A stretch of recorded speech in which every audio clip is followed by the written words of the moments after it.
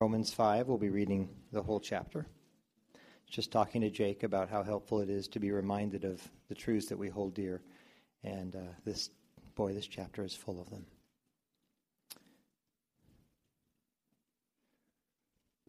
Let's thank God for them. God, we thank you for making these truths truthful and for allowing us to rehearse and return and remind ourselves of your wonderful grace, unmerited favor, and your mercy. Please bless the reading of this word. Amen. Romans 5. Therefore, since we have been justified by faith, we have peace with God through our Lord Jesus Christ. Through him we have also obtained access by faith into this grace in which we stand, and we rejoice in hope of the glory of God. Not only that, but we rejoice in our sufferings, knowing that suffering produces endurance, and endurance produces character, and character produces hope, and hope does not put us to shame, because God's love has been poured into our hearts through the Holy Spirit who has been given to us. For while we were still weak, at the right time, Christ died for the ungodly. For one will scarcely die for a righteous person, though perhaps for a good person one would dare even to die. But God shows his love for us in that while we were still sinners, Christ died for us.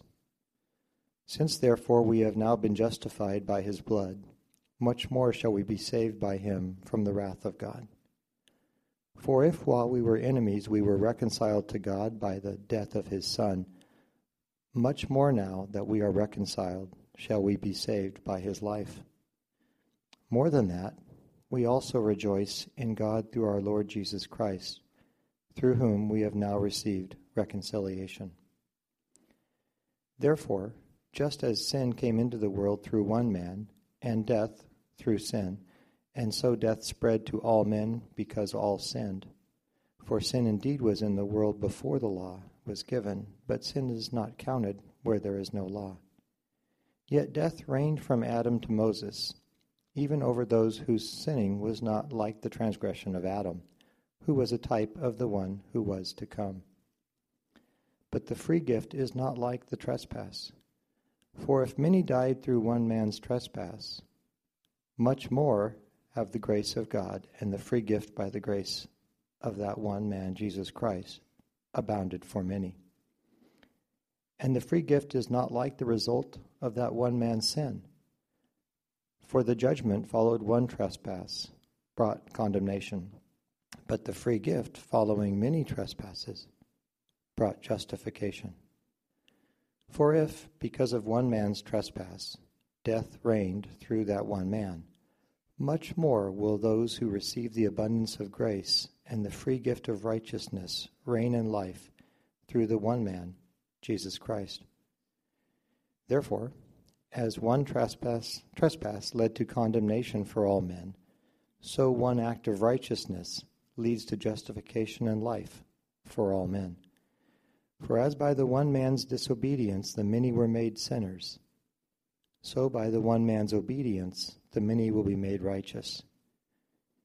Now the law came in to increase the trespass, but where sin increased, grace abounded all the more, so that, as sin reigned in death, grace also might reign through righteousness, leading to eternal life through Jesus Christ our Lord.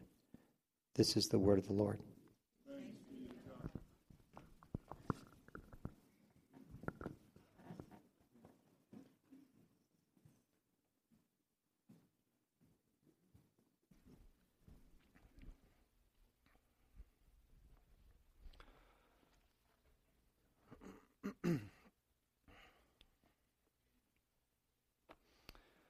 Well, it is good to be with you this second Sunday of Advent. The title of today's message is The Gospel Orients Our Lives to Peace and Rest. But before we begin, a couple things. I wanted to pray for Pastor Adam and Libby this morning. As Jake mentioned, Mike and Michelle are in Utah today worshiping with Adam, as this is Adam and Libby's last Sunday in the States. They're moving next week or later this week to the Middle East as missionaries. So I just wanted to pray for them real quick. Heavenly Father, we thank you for Pastor Adam and Libby, and we ask that as they move to the Middle East later this week, that you would be comforting their hearts.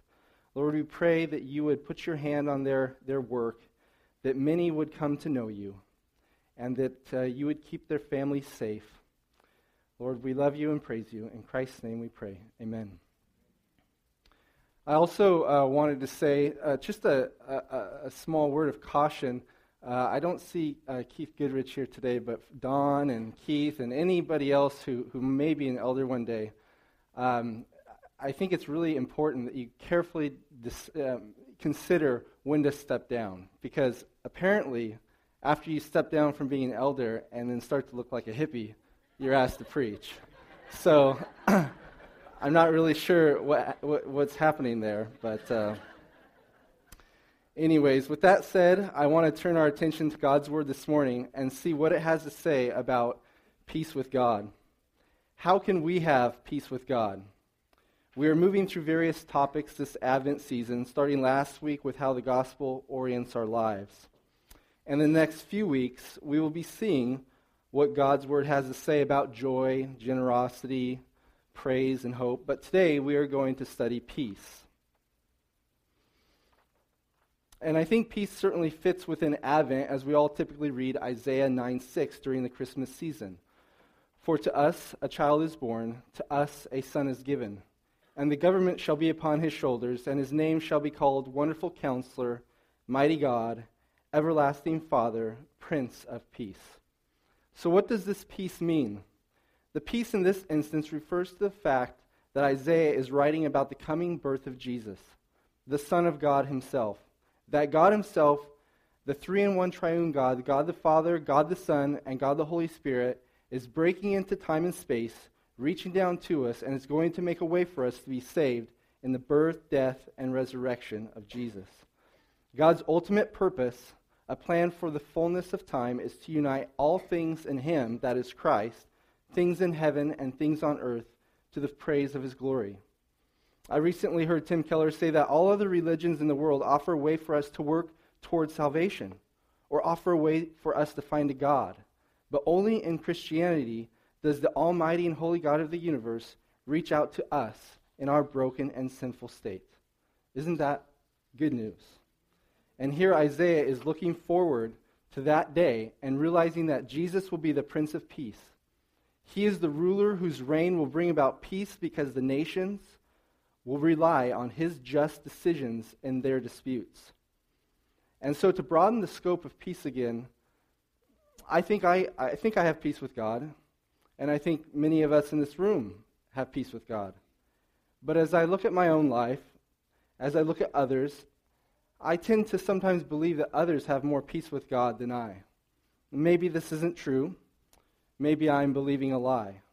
But I think there are times when we say to ourselves, that person over there, they really appear to be loved by God. They really know that God loves them. Or this person over here, they really seem to have peace with God.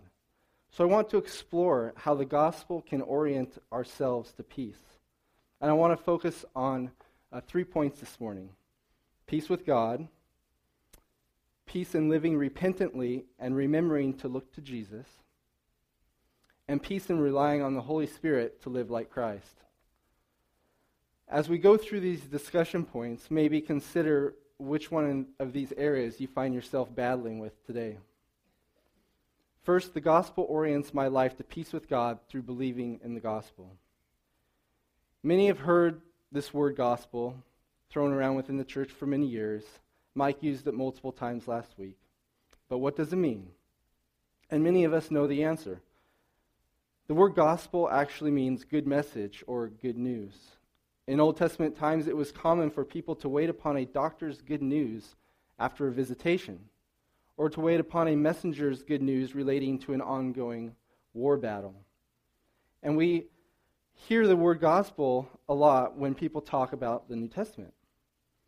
But in order for there to be good news, there has to be a need for that good news to be announced. The Bible makes it clear that there is a heaven and there is a hell, and that all of humankind will be living in one of those two places for eternity. We're not going to be dead in one of those two places. We will be alive in one of those two places. We find in the first book of the Bible, in Genesis, that God created all things to include man and woman, and He created us to be with Him, to live forever with Him.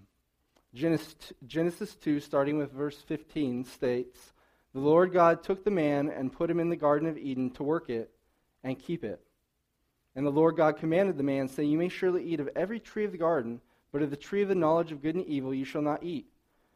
For in the day that you eat of it, you shall surely die." Here we see the first announcement of possible death. And then what transpires? Adam and Eve commit a sin against the God who created them. They ate the fruit that God told them not to eat. Later, God says, "And to Adam He said, Because you have listened to the voice of your wife and have eaten of the tree of which I commanded you, you shall not eat of it. Cursed is the ground because of you. In pain you shall eat of it all the days of your life. Thorns and thistles it shall bring forth for you, and you shall eat the plants of the field. By the sweat of your face you shall eat bread, till you return to the ground, for out of it you were taken.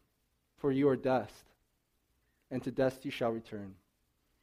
The ESV Bible says, Adam's sin cannot be overemphasized, resulting in the fall of mankind, the beginning of every kind of sin, suffering, and pain, as well as physical and spiritual death for the human race. Not only do we see the announcement of physical death, but through Adam's sin, spiritual death also becomes a reality. Adam and Eve sinned against an eternal and holy God, and therefore punishment for this sin must be eternal as well.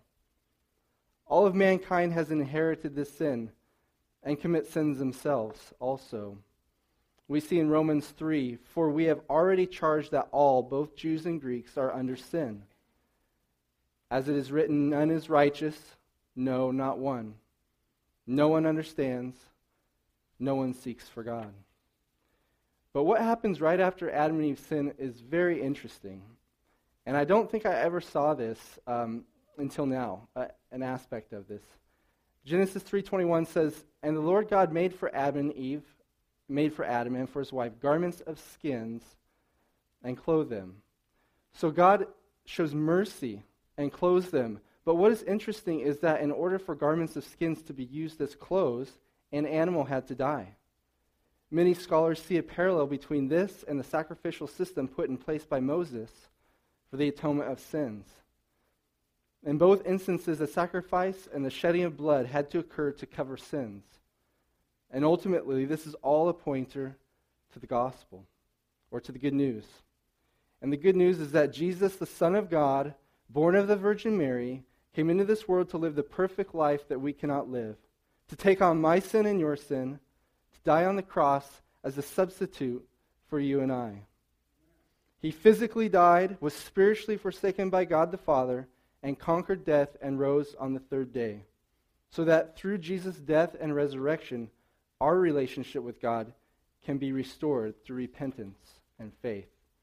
John 3:16, "For God so loved the world that He gave His only Son, that whoever believes in Him should not perish but have eternal life. For God did not send His Son into the world to condemn the world, but in order that the world might be saved through Him. Whoever believes in Him is not condemned, but whoever does not believe is condemned already, because he has not believed in the name of the only Son of God." So to sum the first point up, we have a sin problem. All of us at birth are separated from our holy Creator and commit our own sins as well. All of us go through life seeking joy, worth, happiness, relaxation, peace, rest, and so forth. But we are destined to eternal punishment in hell. Matthew tells us in the book of Matthew that there will be a day when Jesus, the Son of God, comes back to judge the nations, and there will be those that are cursed and sent away to the eternal fire prepared for the devil and his angels. And there are those who will inherit eternal life with God. Where are you at this morning? Do you know this good news? Are you wrestling with your heart as you try to find peace with life or with God. Look no further. Jesus says, "Come to me, all who are weary and heavy laden, and I will give you rest." Have you examined your life this morning? Do you know that you're a sinner? Do you know you need salvation? The Bible says if you confess with your mouth that Jesus is Lord and believe in your heart that God raised him from the dead, you will be saved. Are you aware of the good news of Jesus Christ this Christmas season? Point number 2, the gospel orients my life to peace with God through living repentantly and remembering to look to Jesus. If you don't have point 1 taken care of, do that. That's salvation. Repent and believe. I believe the majority of us probably in this room have done that. But if this is your first time today, if you have not heard of the good news of Jesus, believe. Through repentance and faith in Christ as our sin substitute, as our Savior and Lord, we are justified before God. The Bible says that after salvation, Christ essentially looks at us through the lens of Christ. Our sins have been paid by Christ, all of them. Yesterday's sins, today's sins, tomorrow's sins. Jesus was forsaken by God so that we can have a restored relationship with him. Not only have our sins been paid, but Jesus' perfect righteousness is imputed to us. And again, God sees us as holy through the lens of Christ. But as we live life, we lose sight of Jesus and this good news. At least I do. We need to strive to live repentant lives and to remember the gospel.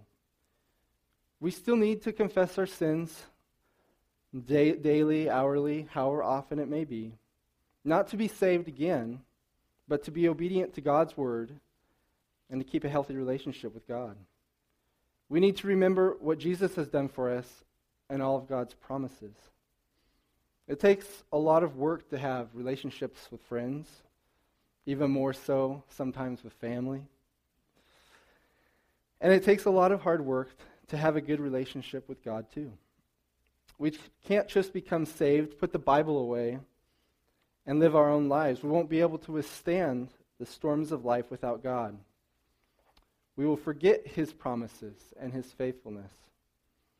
Jesus, when being tempted by the devil, said, "Man shall not live by bread alone, but by every word that comes by the mouth of God." We need to seek after him and come to him daily. But I know I start to do life on my own. I start to forget God's promises, and the peace I may have once had starts to fade. Maybe you think, or sometimes I think, I don't need anyone's help. I have it covered. I know Jesus died for me. I believe in Jesus. My faith is pretty strong, but sometimes I do feel a little disoriented. I'm not sure I feel like a strong believer. I pray, but my life just feels like it's not going anywhere. I'm not sure I have the peace in my heart that I once did. So sure enough, the lies creep in. Our hearts start to wonder how close we are with God. We become surrounded with worldly thoughts. We become surrounded with maybe sinful thoughts. We wonder if God is still intimately involved with our lives. We have doubt. And the peace of knowing God well, of resting upon his word and his promises fade. We look inward at our restless hearts. But what we need to do is preach the gospel to ourselves again. We need to humbly come before God, living repentantly, and allow our hearts and our minds to rest upon God. And I want to stress that it's not just about getting away from the stereotypical worldly things or blatantly sinful things. It's also about realizing that we don't have the answers. God does. That's not our strength that we need to depend on. It's about having peace that while evidence of salvation can be found in the fruit that we bear as believers, we have to remember that we live by grace and looking to Jesus. Jerry Bridges has famously said that too often, at least in America, the Christian life has been characterized by one who is saved or justified by grace and who enters heaven or glorification by grace, but that period in between in which we're living out our Christian walk is based on works. And he makes an argument, as I'm trying to do as well, that our Christian life, while it does produce fruit-bearing work through the power of the Holy Spirit, is still one based on grace and the promises of God. It's not by looking inward and seeing what level of holiness we have achieved. The Apostle Paul in Philippians 3 states this. He says, look out for the dogs. These are Gentiles or worldly people, let's say. Paul says, look out for the evildoers. In this case, it's the Pharisees who uphold their works. Paul says, look out for those who mutilate the flesh. In this case, he's referring to the Jews who are still believing that circumcision is what makes them part of God's elect. Paul says, for we are the circumcision, who worship by the Spirit of God, and glory in Christ Jesus, and put no confidence in the flesh, though I myself have reason for confidence in the flesh also. If anyone else thinks he has reason for confidence in the flesh, I have more. Circumcised on the 8th day, of the people of Israel, of the tribe of Benjamin, a Hebrew of Hebrews, as to the law, a Pharisee, as to zeal, a persecutor of the church, as to righteousness under the law, blameless. But whatever gain I had, I counted it as loss for the sake of Christ. Indeed, I count everything as loss because of the surpassing worth of knowing Christ Jesus my Lord. For his sake I have suffered the loss of all things and count them as rubbish, in order that I may gain Christ and be found in him, not having a righteousness of my own that comes from the law, but that which comes through faith in Christ.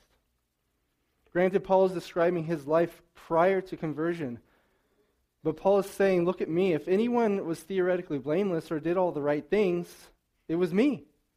And now I count them as nothing in order that I may gain Christ. It is Christ that is most important. What I want to say is that we can wrestle with peace with God in a variety of ways, whether we are wrapped up in things not of God, or whether we are trying to measure up how we've been this week. Am I in the right place with God? What I want to argue is that it is living repentantly in all these instances in which we can come to God humbly, searching our hearts and God's Word, and once again align our hearts with His. This is where we will ultimately find peace. It's not about our good works. It's not the strength of our faith that is measured. It is banking on the promises and faithfulness of God. God isn't interested in the outward appearance of circumcision or of empty works. He is interested in an inward circumcision of the heart. What does it say at the end of Psalm 51? For you will not delight in sacrifice, or I would give it. You will not be pleased with a burnt offering. The sacrifices of God are a broken spirit, a broken and contrite heart, O God, you will not despise. God wants us to come to Him with a genuine heart. Yes, the Spirit of God is hopefully working in all of us and producing much fruit, and hopefully we are advancing the kingdom of God. But don't forget that our eyes are to be fixed on Jesus, not inwardly. We're reminded of this in Hebrews. Therefore, since we are surrounded by so great a cloud of witnesses, let us also lay aside every weight and sin which clings so closely, and let us run with the endurance that the race that is set before us, looking to Jesus. Doesn't say looking within yourself, looking to Jesus, the founder and perfecter of our faith, who for the joy that was set before him endured the cross, despising the shame, and is seated at the right hand of the throne of God. Listen to this quote from Charles Spurgeon. It is ever the Holy Spirit's work to turn our eyes away from self to Jesus.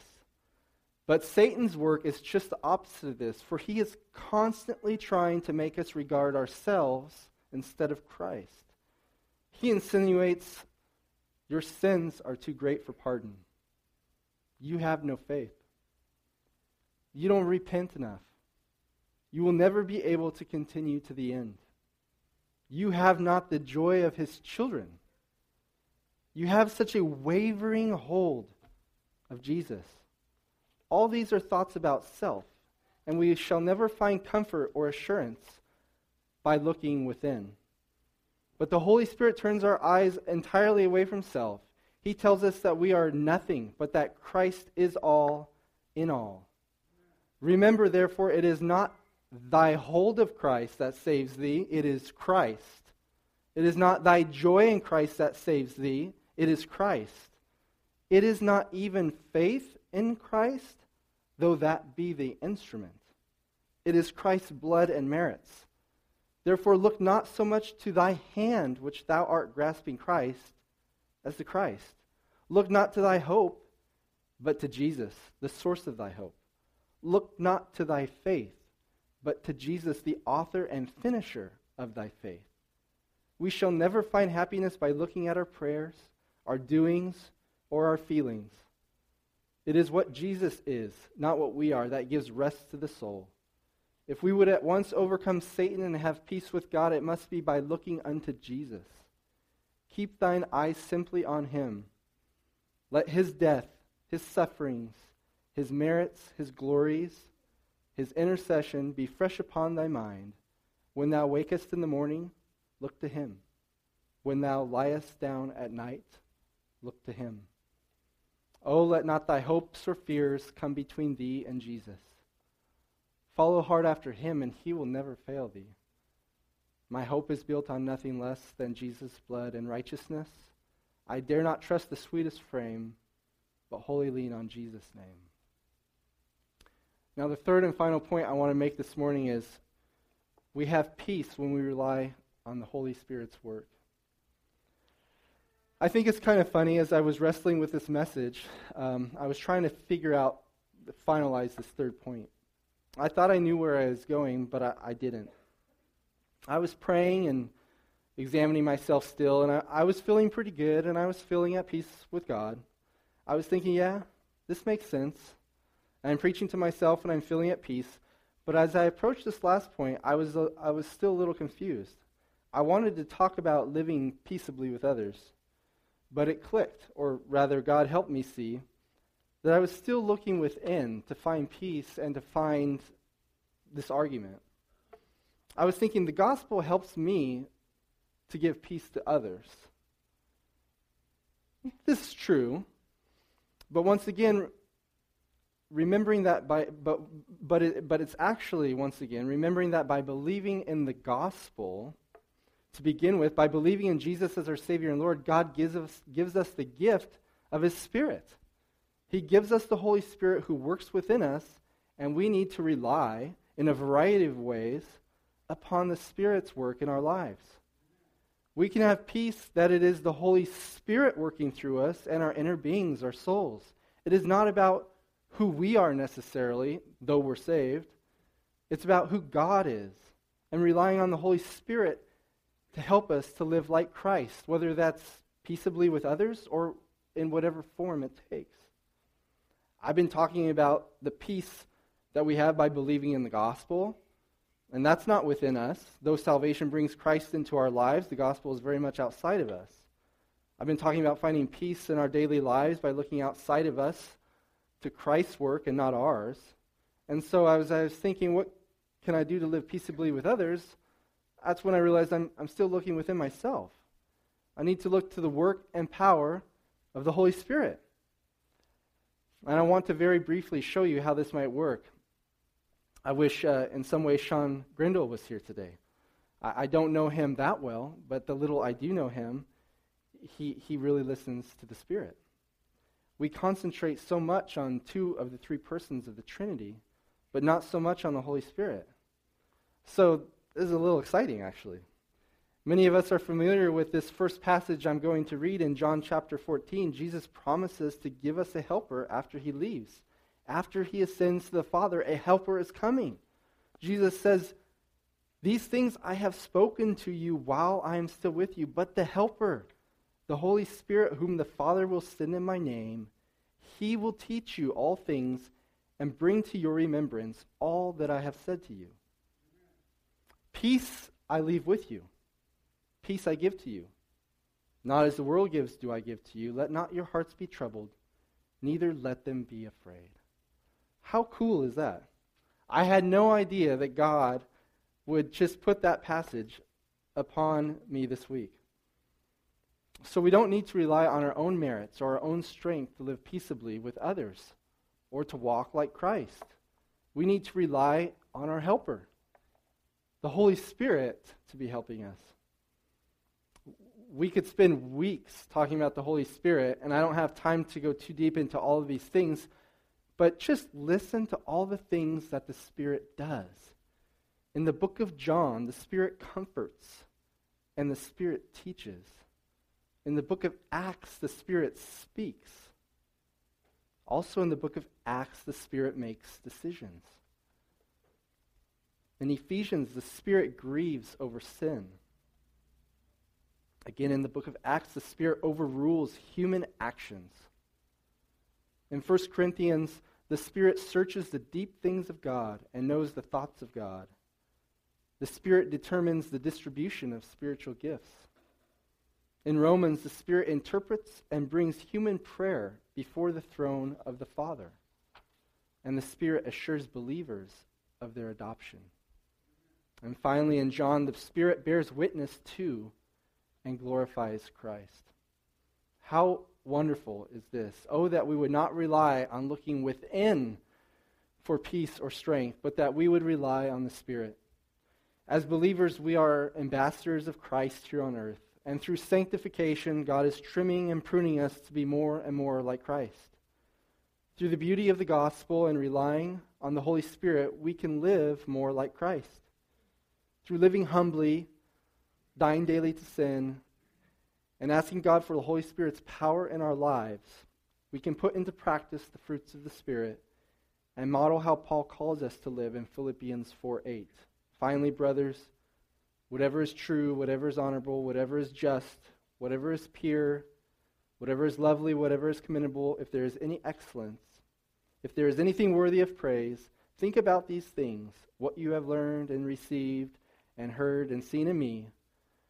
Practice these things, and the God of peace will be with you. Let's pray. Heavenly Father, we are a broken people. We try to do life on our own. We try to look within for strength, for peace. God, help us not to look within for that strength and that peace. Help us to look at your work that you've done for us in Christ. Help us to rely on the Holy Spirit to teach us and to help us live our lives as you would want. Help us to see the beauty of that, how beautiful you are and what you've done for us. Help us to, again, rely not on our own works, but on you, God. In Christ's name we pray. Amen.